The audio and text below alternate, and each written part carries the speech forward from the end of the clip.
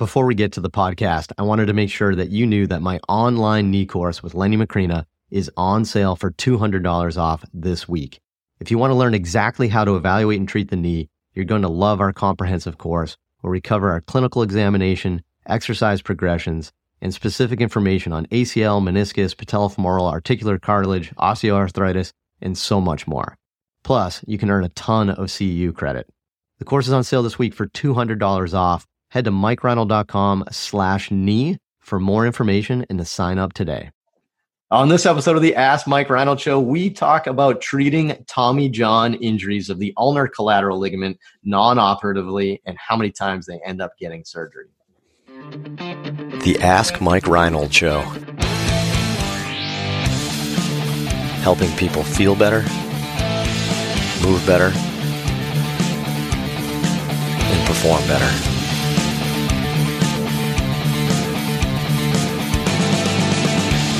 Before we get to the podcast, I wanted to make sure you knew about my free online course on the Introduction to Performance Therapy and Training.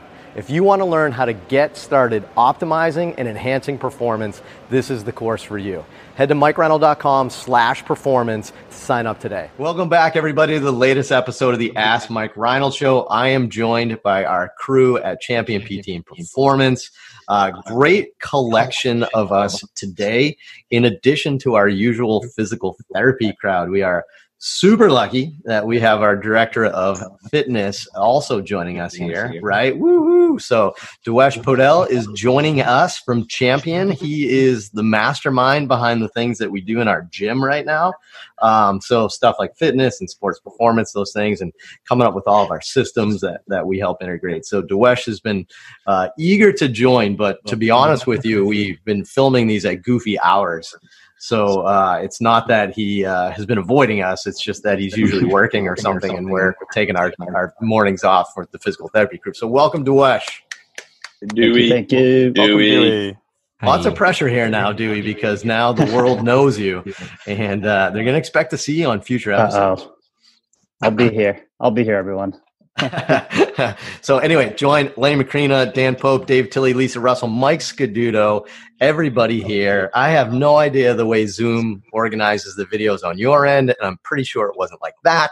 But anyway, hopefully my crew can figure out who I pointed to when we do the transcriptions, and we'll have another amazing podcast episode. So anybody else want to hear me ramble, or should we get to the next question? I like it. Keep going. Ramble. Right? Or see, this is Len. This is for you. I'm going to bring the microphone down. The next question. Whoa, that sounds good.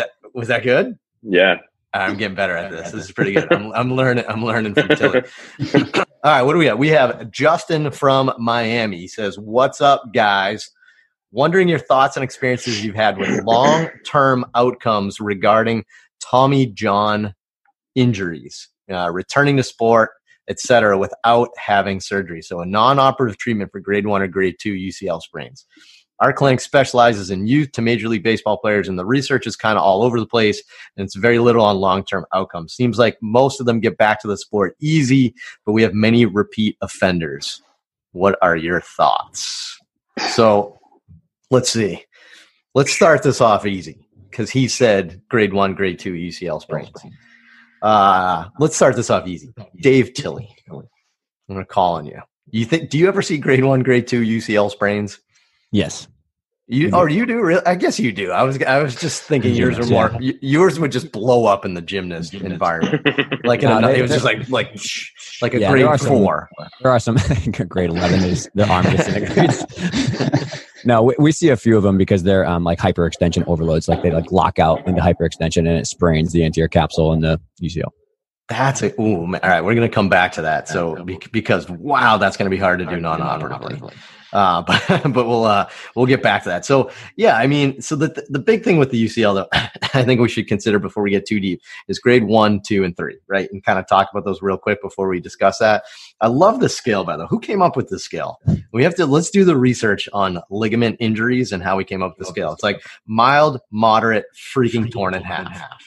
Right? It's like that is our scale system, right? So all right, so it's not freaking torn in half. So let's go. It's a 1 or a 2, which I don't even know how we really grade those. But with a UCL injury, it's very rare that it's traumatic, an acute traumatic injury, like it snaps in half. So I actually brought Dave up because in gymnastics, they probably get some more of those, right? Like and Dave, how do they happen in gymnastics? Like forced hyperextension usually, or is it valgus? Classic foosh. People like put their arm out when they're like falling on a skill and it like hyperextends and dislocates. The hardest case, and I can tell the story later, which I've never been more thankful for your guys' mentorship in my life. Is that we had the hardest case I ever treated was a girl who dislocated and tore both her Tommy Johns. We call them Tammy Janes in female, but she both at the same time. So she literally did a skill, landed both arms hyperextended, tore both her UCLs, and dislocated both, and then had some nerve issues. And I was like, this is way too much for me as a new grad. Need help. So we tried non-operative rehab. I'm just kidding. So she definitely went to surgery. That one was super easy. So Lenny, I think you're at a big disadvantage for this conversation, right? But I think you and I are a good tandem for this. You see a lot of injured people. You usually see them when they're worse off, unless like, hey, it hurts me a little bit. Like they usually got to be pretty flared up to get to see you or ready to go. What's your experiences in general on this, and what do you think your success rate is for non-operative? Yeah, I would say, I mean, I definitely can recall cases in my head where I've had people come in either after PRP or no PRP, and it was a mild sprain, right? Like that grade 1, 2, whatever. However, it's a very subjective grading, I think. But I've had people successfully get back. It's especially the ones that are in their senior year and are just forcing it. Will get 1, maybe 2 years out of it, but I don't recall, that 5-6 year I got back.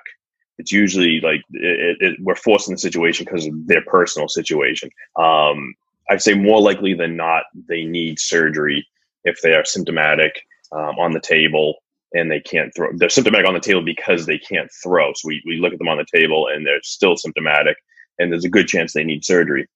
But again, I don't know how the docs determine it on MRI, like what they're looking for. Obviously looking for a gross, blowout, so to speak, where the fluid's leaking out of the joint.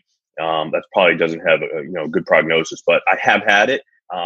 Why? I don't know. Maybe I doubt it was anything in particular I did. Like, it wasn't anything different that I did, but I think maybe on exam somebody presents with pain with not all the tests that I do, which is going to be like a milking sign, which is going to be like a supine, forced valgus.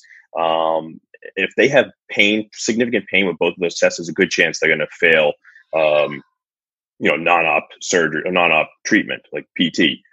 But there is hope, but I would say it's probably, 20%, maybe something like that at the most, I would say. I don't know. Yeah. I mean, I think I would agree with you with that percentage too. I mean, I wonder if a lot of times the grade 1s that are mild injuries are the people that just have like an achy elbow and they don't even think anything of it, right? Like, it's not injured. It's like more a little sore. And then by the time they get in the clinic, it's almost a grade 2. This is going to be our new scale, by the way. It's grade 1 is it's not sore enough to come see me. Grade 2 is it's sore enough to see me. And grade 3 is still, it's torn freaking in half.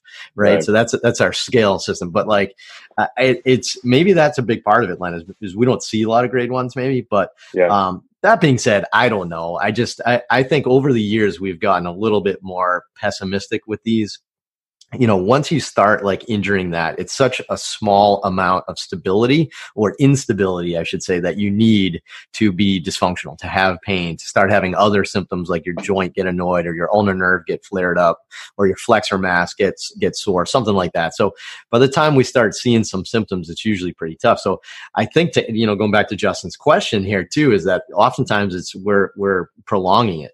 I would say the only people that we do really successful with is the people that we literally get for the first time. So like Dave and I are co-treating a guy right now that didn't have pain ever in his life, senior in high school, didn't have pain ever in his life until 2 weeks ago and felt it on one bullpen. I'm like, okay, we had a chance here, right? So maybe this was just annoyed. The flexor mass is a little annoyed. There's actually been studies in the last couple of years published that show that with some rest that the ulnar collateral ligament does change. Right. So it changes with both stress in season and changes without stress in the off season. So maybe we can do well with that person. But once you have significant symptoms, it's tough. I would say, kind of going back to what Lenny said, one of the big indicators for us is we may still go through that non-operative period. So like 6 weeks without throwing, for example, is probably our big thing. I can usually tell if I'm confused on day 1, it's usually by week 3, I'm not confused anymore. You're either better or not. It's very rare that you get to week 3, 4, you're still a little sore, but then magically week 5, week 6 without throwing, you're better. Right. That is, a little bit more pessimistic. So we use that as a scale. So I think you're right, Justin. I think there is some pessimism as to how well this works. I think it's probably because a lot of times they come see us when it's a little bit too far along. Right. But why don't we focus on what we can do in that 6 weeks real quick to kind of finish up this podcast episode a little bit, because I think we're all still going to be faced with that. Talked to Dr. Andrews in January this year. So I still ask him like the same questions over and over, like every year when I bump into him, because I want to know his answers. But we still think the majority of people should go through that non-operative period of like 6 weeks of rehab, because most of them aren't ready for it.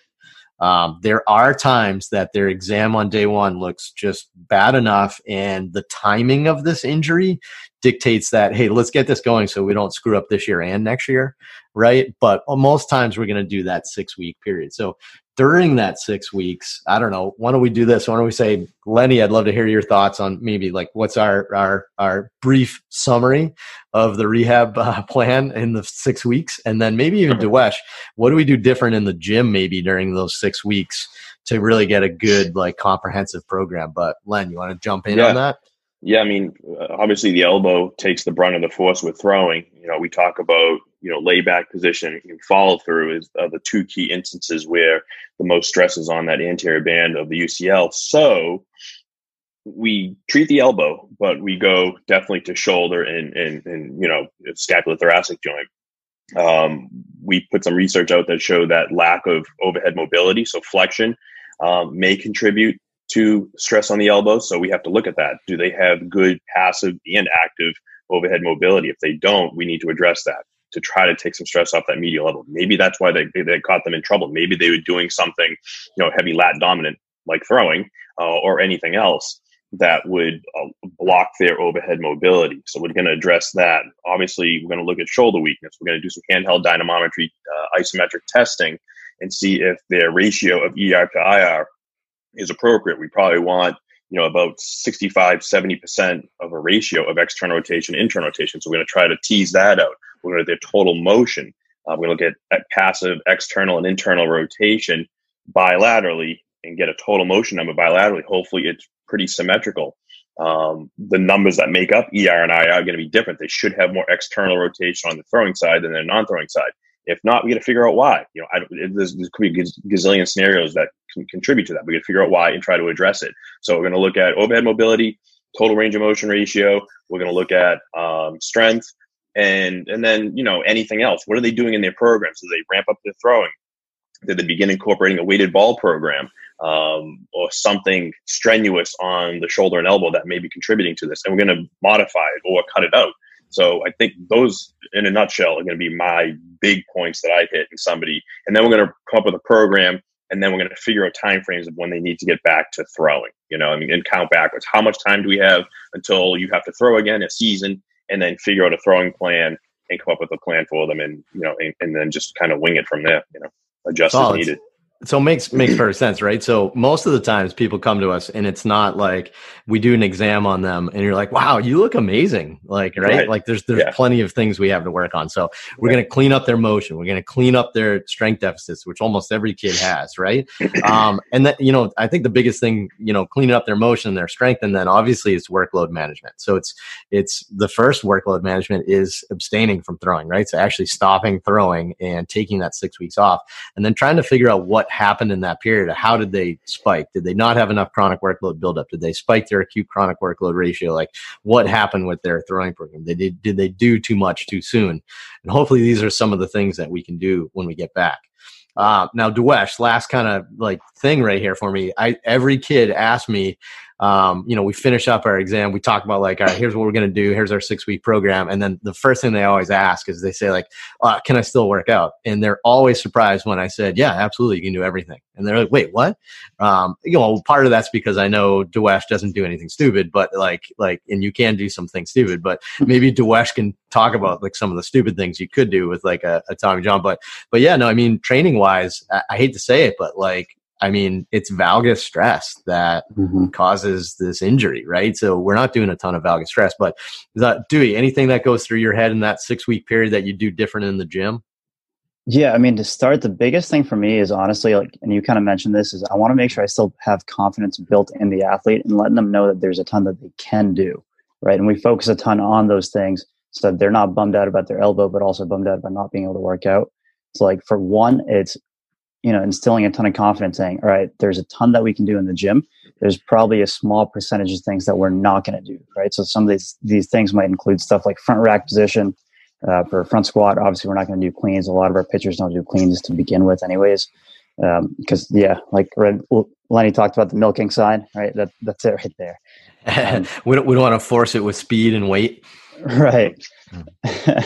So, I mean, that's stuff that we're avoiding. And then, we might even avoid some things. And this we actually do with our general athlete population anyways. If they're hypermobile, right? Tilly kind of mentioned in the gymnast, like super aggressive hyperextension, right? We're keeping an eye on how we're coaching people through push-ups and things like that might, take them into that gross hyperextension. And we're going to try to cue them out of that, or maybe even not program some of those things where we know they're going to default into it. And then after that, it just becomes, a game plan, working with the PTs. But if I'm working with Lenny, we're gonna talk back and forth about, what the next step for the progression is when we start adding in med ball stuff, right? Because we probably got to be doing that stuff before we get back into throwing actual baseball. So I mean, once you figure out what you want to avoid, build out some of the strength. The rest is just communicating with the PT and figuring out a game plan to get the athlete back in action.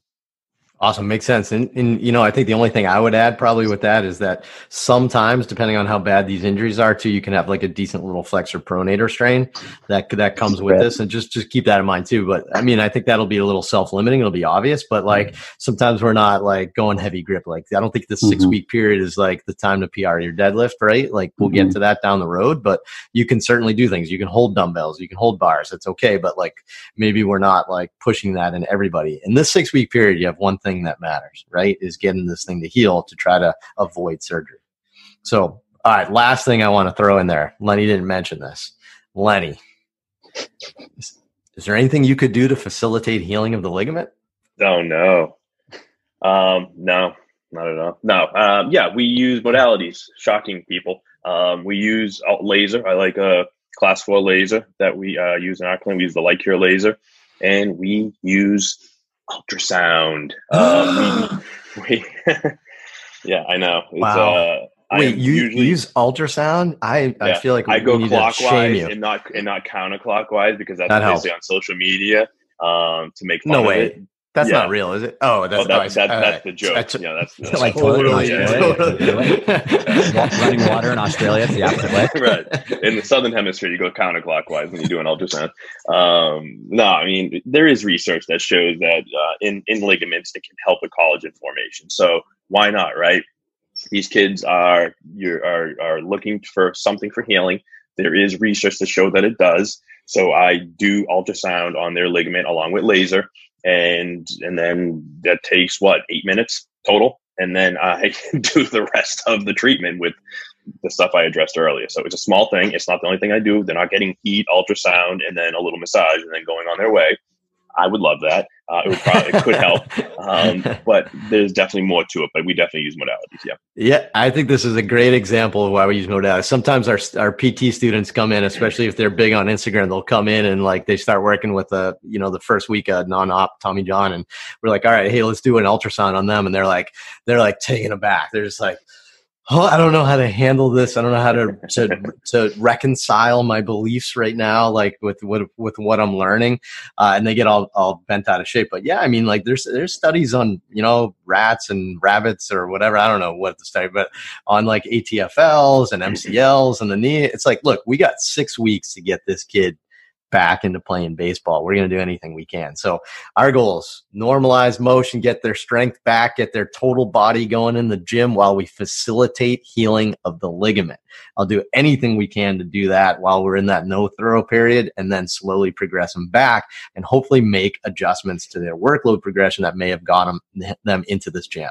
Now, one thing we didn't talk about was biomechanics, because that's not us, right? That's not our world. We send the sport coaches for that. Sure. Do I look at the kids' mechanics sometimes even on video and just see if there's anything jumping out? Yes.